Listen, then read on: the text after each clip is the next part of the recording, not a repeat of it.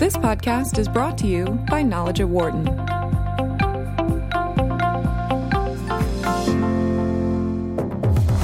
You're listening to Knowledge at Wharton on Business Radio, Sirius XM 111. Here again is Dan Loney.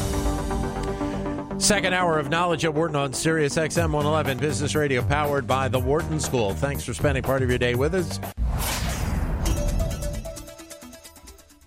For quite some time, Puerto Rico has been a hub of pharmaceutical manufacturing. It has about 80 registered facilities on the island. 25% of U.S. pharma exports came from Puerto Rico, and 16 of the top 20 selling drugs were produced in Puerto Rico. But Hurricanes Irma and Maria have done significant damage to the island and to the supply chain coming out of the U.S. territory. So what is the state of the pharma industry in Puerto Rico, and what does this disruption mean for the industry as a whole? We ask those questions and more of Bill McLaury, who is an assistant professor of professional practice and co-director of the Center for Supply Chain Management at Rutgers University. He's also a former executive director of pharma supply chain for Novartis. We're also joined by Mark Schwartz, who is a lawyer in the firm of Hyman, Phelps, and McNamara in Washington, D.C., and they are very much involved in the pharma industry. Bill, Mark, great to have you with us today. Thank you. Glad to be here. Thank you. How important is production, Bill, in Puerto Rico to the U.S. industry as a whole, and how impacted is the sector right now because of what happened with these two storms? Well, as you said, there are a significant number of pharmaceutical companies that have facilities in Puerto Rico, about 50 or so pharmaceutical manufacturers, 30 medical device facilities down there, and more than half of the top 20 global pharmaceutical and biotech companies have facilities there. It's a huge part of the economy in Puerto Rico, and there are a number of critical products that are produced for the U.S. market and other places in the world from the island of Puerto Rico. So this particular storm system has devastated the island and had a far-reaching effect on their ability to produce products. So this is going to be something that they're going to have to deal with for quite some time. So are we talking being down to, 5% production capability at this point? Well, my understanding is that more than half of the companies are back up and running at least partially in their facilities with at least some generator power. How significant of an issue is this in your mind, Mark? Very significant. So much so that FDA's relatively new commissioner, Dr. Scott Gottlieb, has been down to Puerto Rico to show support and to try to assist in whatever way FDA can, and has issued numerous press releases in the past couple of weeks to emphasize that the agency takes the health of the pharmaceutical industry in Puerto Rico very seriously, and that the agency is doing what it can, not only within the ambit of its statutory authority, which could include approving alternate sites to manufacture products where the facility in Puerto Rico cannot manufacture them, but also allowing for import of products that are not otherwise from approved facilities outside the United States, but also just facilitating all sorts of other things, fuel shipments, export of providing opportunities to export finished dosage form products off the island because of logistical problems that the manufacturers are unable to do themselves. So the agency is finding itself in a situation where it is acting as a broker, for lack of a better term, with other federal government agencies in the U.S. to try as much as possible to assist the pharmaceutical industry in Puerto Rico. And that tells me that obviously this is a very, very serious problem, and they want to try to improve things as quickly as possible for fear that shortly there will be shortages if the situation is not improved. We are joined on the phone by Mark Schwartz, who is a lawyer at the firm of Hyman, Phelps, and McNamara in Washington, D.C., also by Bill McClary of Rutgers University. Your comments are welcome at 844-WHARTON, 844-942-7866. Or if you'd like, send us a comment via Twitter, either at BizRadio111 or my Twitter account, which is at DanLoney21. Bill, you kind of alluded to it, but I'll have you go further into it. I mean, what types of drugs are we talking about that are being produced? I've seen stories talking about cancer drugs, rheumatoid arthritis, HIV. These are, fairly significant needs here in the United States. That's correct. Cancer, diabetes, cardiovascular drugs, as you mentioned, HIV drugs. So there are critical medications that are being produced on the island. Now, those particular medications may also have, other facilities with those companies, and they may be able to get production from those facilities. So that might not necessarily translate directly into a shortage for those materials. Most pharma companies have, business continuity, disaster recovery, contingency plans, particularly for life-saving, quality-of-life type drugs. What we are seeing is some shortages, particularly at the hospital level, of some of the medications like sodium chloride, dextrose, things like that, where, as Mark indicated, the FDA has been working very closely with the pharmaceutical manufacturers to get approval on a temporary basis to bring products in from those companies from other facilities around the world. As an example, Baxter, who produces sodium chloride, glucose, they're actually getting product from their facilities in Ireland and Australia, and the FDA has given provisions for them to be able to bring those medications into the U.S. when they're not normally authorized to do that just because of the shortage situation. But a lot of these companies that are in Puerto Rico, it's not like they would be putting the proverbial all of their eggs in one basket and all production of a particular drug would be coming out of Puerto Rico, correct?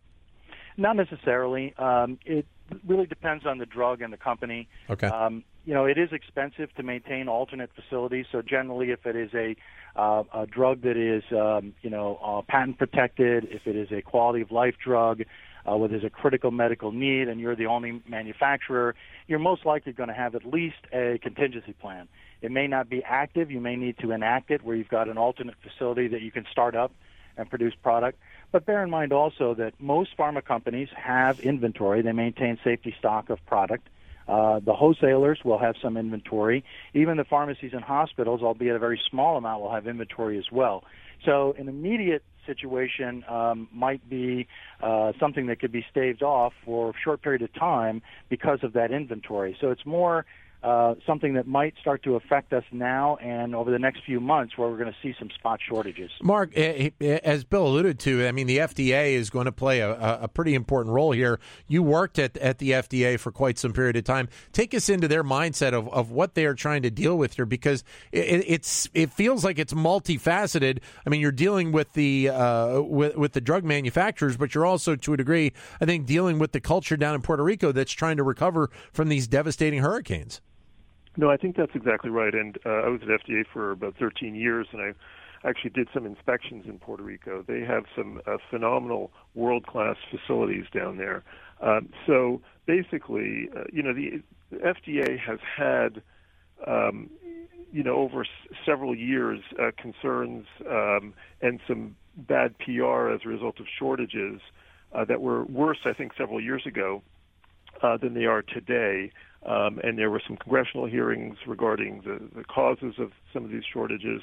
And so it's clear that the agency does not want to find itself back in that situation again as a result of a couple of hurricanes that have passed through Puerto Rico. So they're working overtime. There's no question about it. They've set up a committee within the commissioner's office to try to find solutions, practical solutions to these problems. And as I indicated, they're going about some things in quite novel ways. You don't often hear, as Bill mentioned earlier, about the alternate sites that have been approved for the saline bags, for example. You don't often hear of the agency approving the temporary import of products from facilities that are not FDA-approved facilities, right, in Ireland and in Australia. So that that's quite rare. So clearly, they're taking the situation very seriously. It is probably one of the top 2 or 3 priorities at the agency right now, and they're working overtime. But in terms of an economic impact for a particular company, Bill, how significant is it to any one of these pharma companies that have facilities, and I guess a majority of them do have facilities there in Puerto Rico? It can be very significant. It depends on what products they're making and how much of their revenue stream comes from those products. Right. But they're going to face a situation where they're potentially had some damage to their facilities. They're operating at less than full capacity. They're trying to deal with their workforce down there and maintaining their workforce. What's the overall long-term impact on the economy? As we said, pharmaceuticals is a huge part of the economy in Puerto Rico. So long-term, with their investment in these facilities in Puerto Rico, how does that play out for them? Being that the island has been devastated, the industry's been somewhat devastated as well. So this could have far-reaching effects financially on some of these companies. How much do you think is the possibility? And obviously, when you have these types of facilities, and as you mentioned, world-class facilities down there, they are making a significant investment in Puerto Rico to begin with. How much, though, do these companies maybe have a role in other elements of trying to bring back, to rebuild Puerto Rico in general? Because one of the topics we've talked about on the show is the potential growth of public-private partnership to help Puerto Rico not only recover from these hurricanes, but obviously also deal with the debt crisis that they're dealing with as well. Yeah, that's a tough question because each company is going to have to make their decisions on how much they're going to continue to invest, how much they're going to be invested in Puerto Rico and the economy, and I think that's yet to be seen how that will happen. I think that they have a commitment to the workers that they have, the facilities down there, their supply chain partners. It's not just the pharma companies, but they've got partners that are supplying them with materials and raw materials, packaged materials, chemical goods, and so on. So there's a far-reaching impact potentially on the whole economy. But there's also, Mark, isn't one of the reasons I was reading about why Puerto Rico, to a degree, has been an attractive location, has been the tax status, the favored tax status that Puerto Rico has profited, or I should say, these companies have profited from being in Puerto Rico. Yes, and that's exactly right, Dan. But that changed in, I think it was 1996 when Bill Clinton signed an amendment into law regarding the Internal Revenue Code that phased out that tax-favored status over a period of a decade or so. And so that tax-favored status no longer exists. So one has to wonder over time, because since the 2000s to the present, some pharmaceutical firms have shuttered their operations in Puerto Rico, whether this will only accelerate that process given the issues with infrastructure that are now quite evident. So that's something to watch for, and that is obviously a concern, excuse me, for that island. We'll have to see what happens in the coming months and how quickly they can get the grid back up and running for most of the island. One of the major concerns that it now seems prevalent is given that a number of firms are running on generator power only, those generators are not intended to be used for months on end. So you're going to start seeing failures of some of those generators over time, unless you get the grid back up and running and using power from the grid. So a lot of things to watch out for in the coming weeks and months, including the possibility of shortages. Well, and the other piece to it is just the people there in Puerto Rico, Mark. We've talked about how more and more people have been leaving off the island anyway in the last few months, but this is also another issue that just accelerates the problem of people saying, you know what, I'm going to go to the United States. I'm not going to come back until I know that my house or my section of town is a lot better. No, I think that's right, but it also raises the question of the prudence of having a very small location being the hub for such a high percentage of high-tech pharmaceutical industry right in Hurricane Alley. Right. So that's something that I think individual firms are going to have to think about down the road.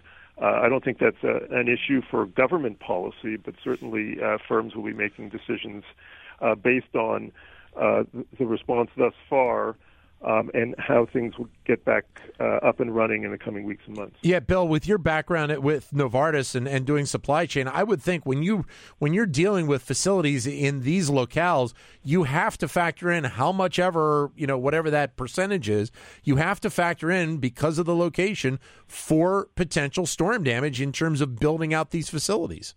Yes, absolutely.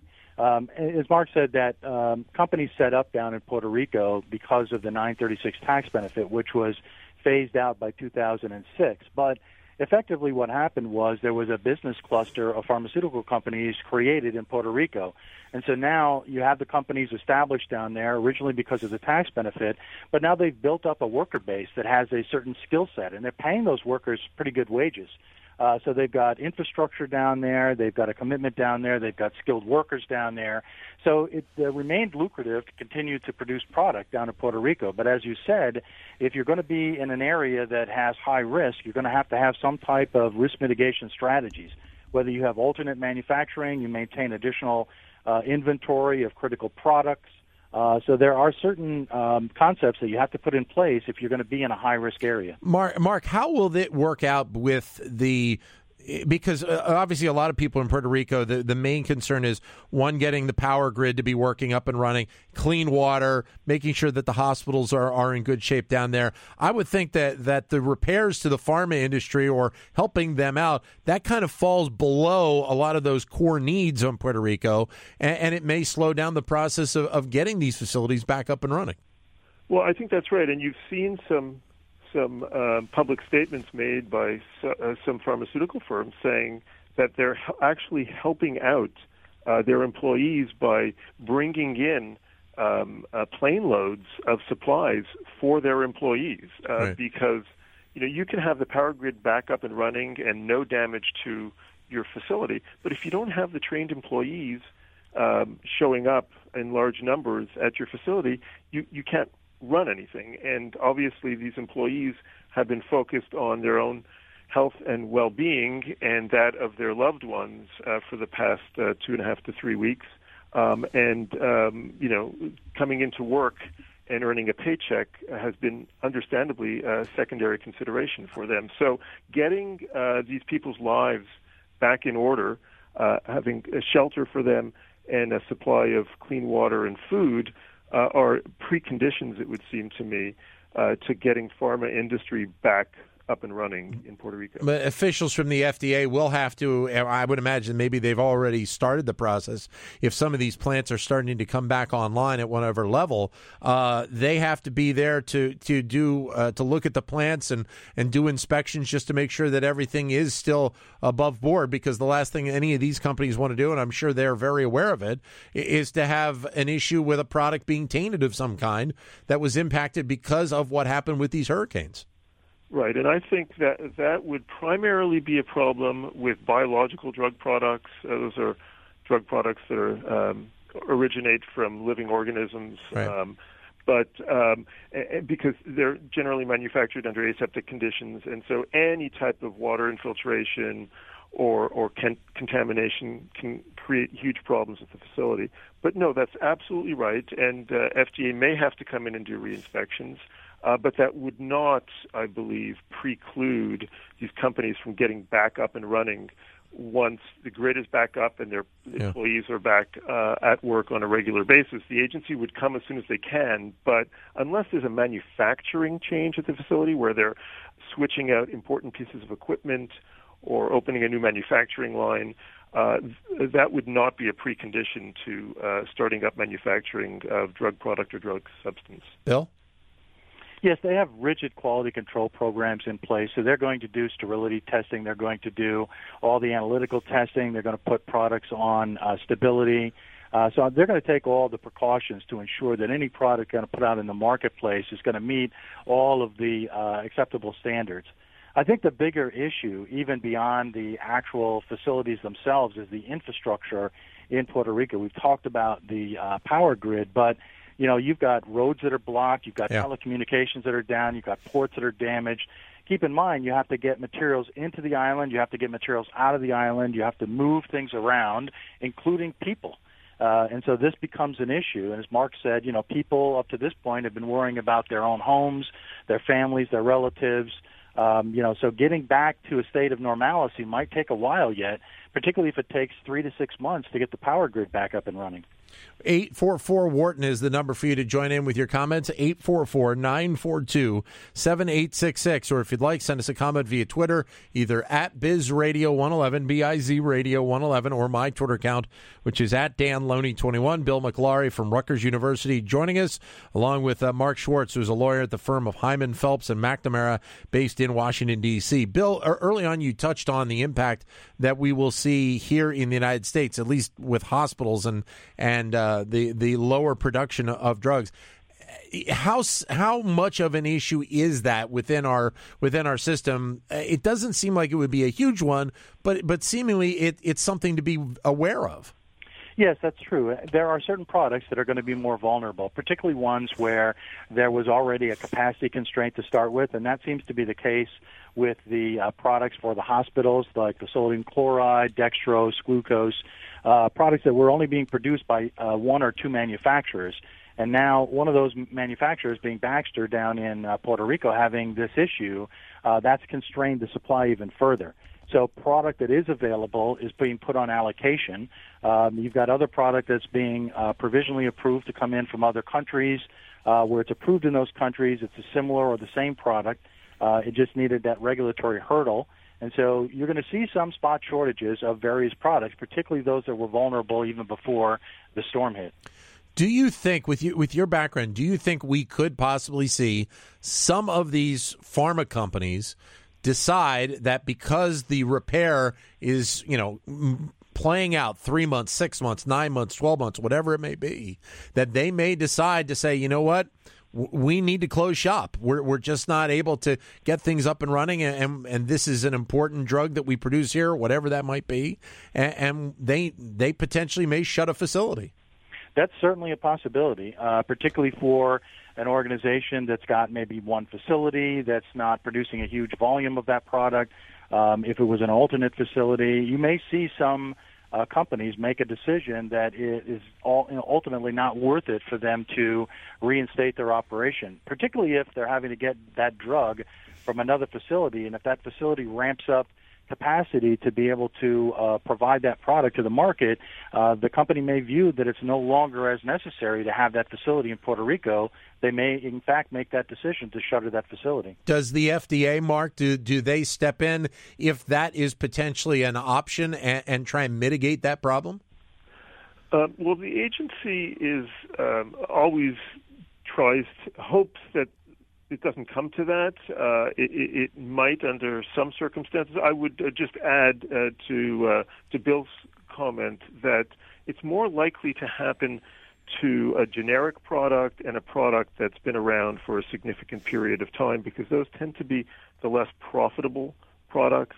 The branded products that have patent exclusivity and the like, it's less likely to happen to. But that doesn't make it an insignificant problem, of course. The question is, what could the agency do to mitigate that? And I'm not sure there's a whole lot that they could do on their own. So obviously they try to encourage firms to not shutter their doors. That's not in the agency's interest. That's not in the public health interest. Sure.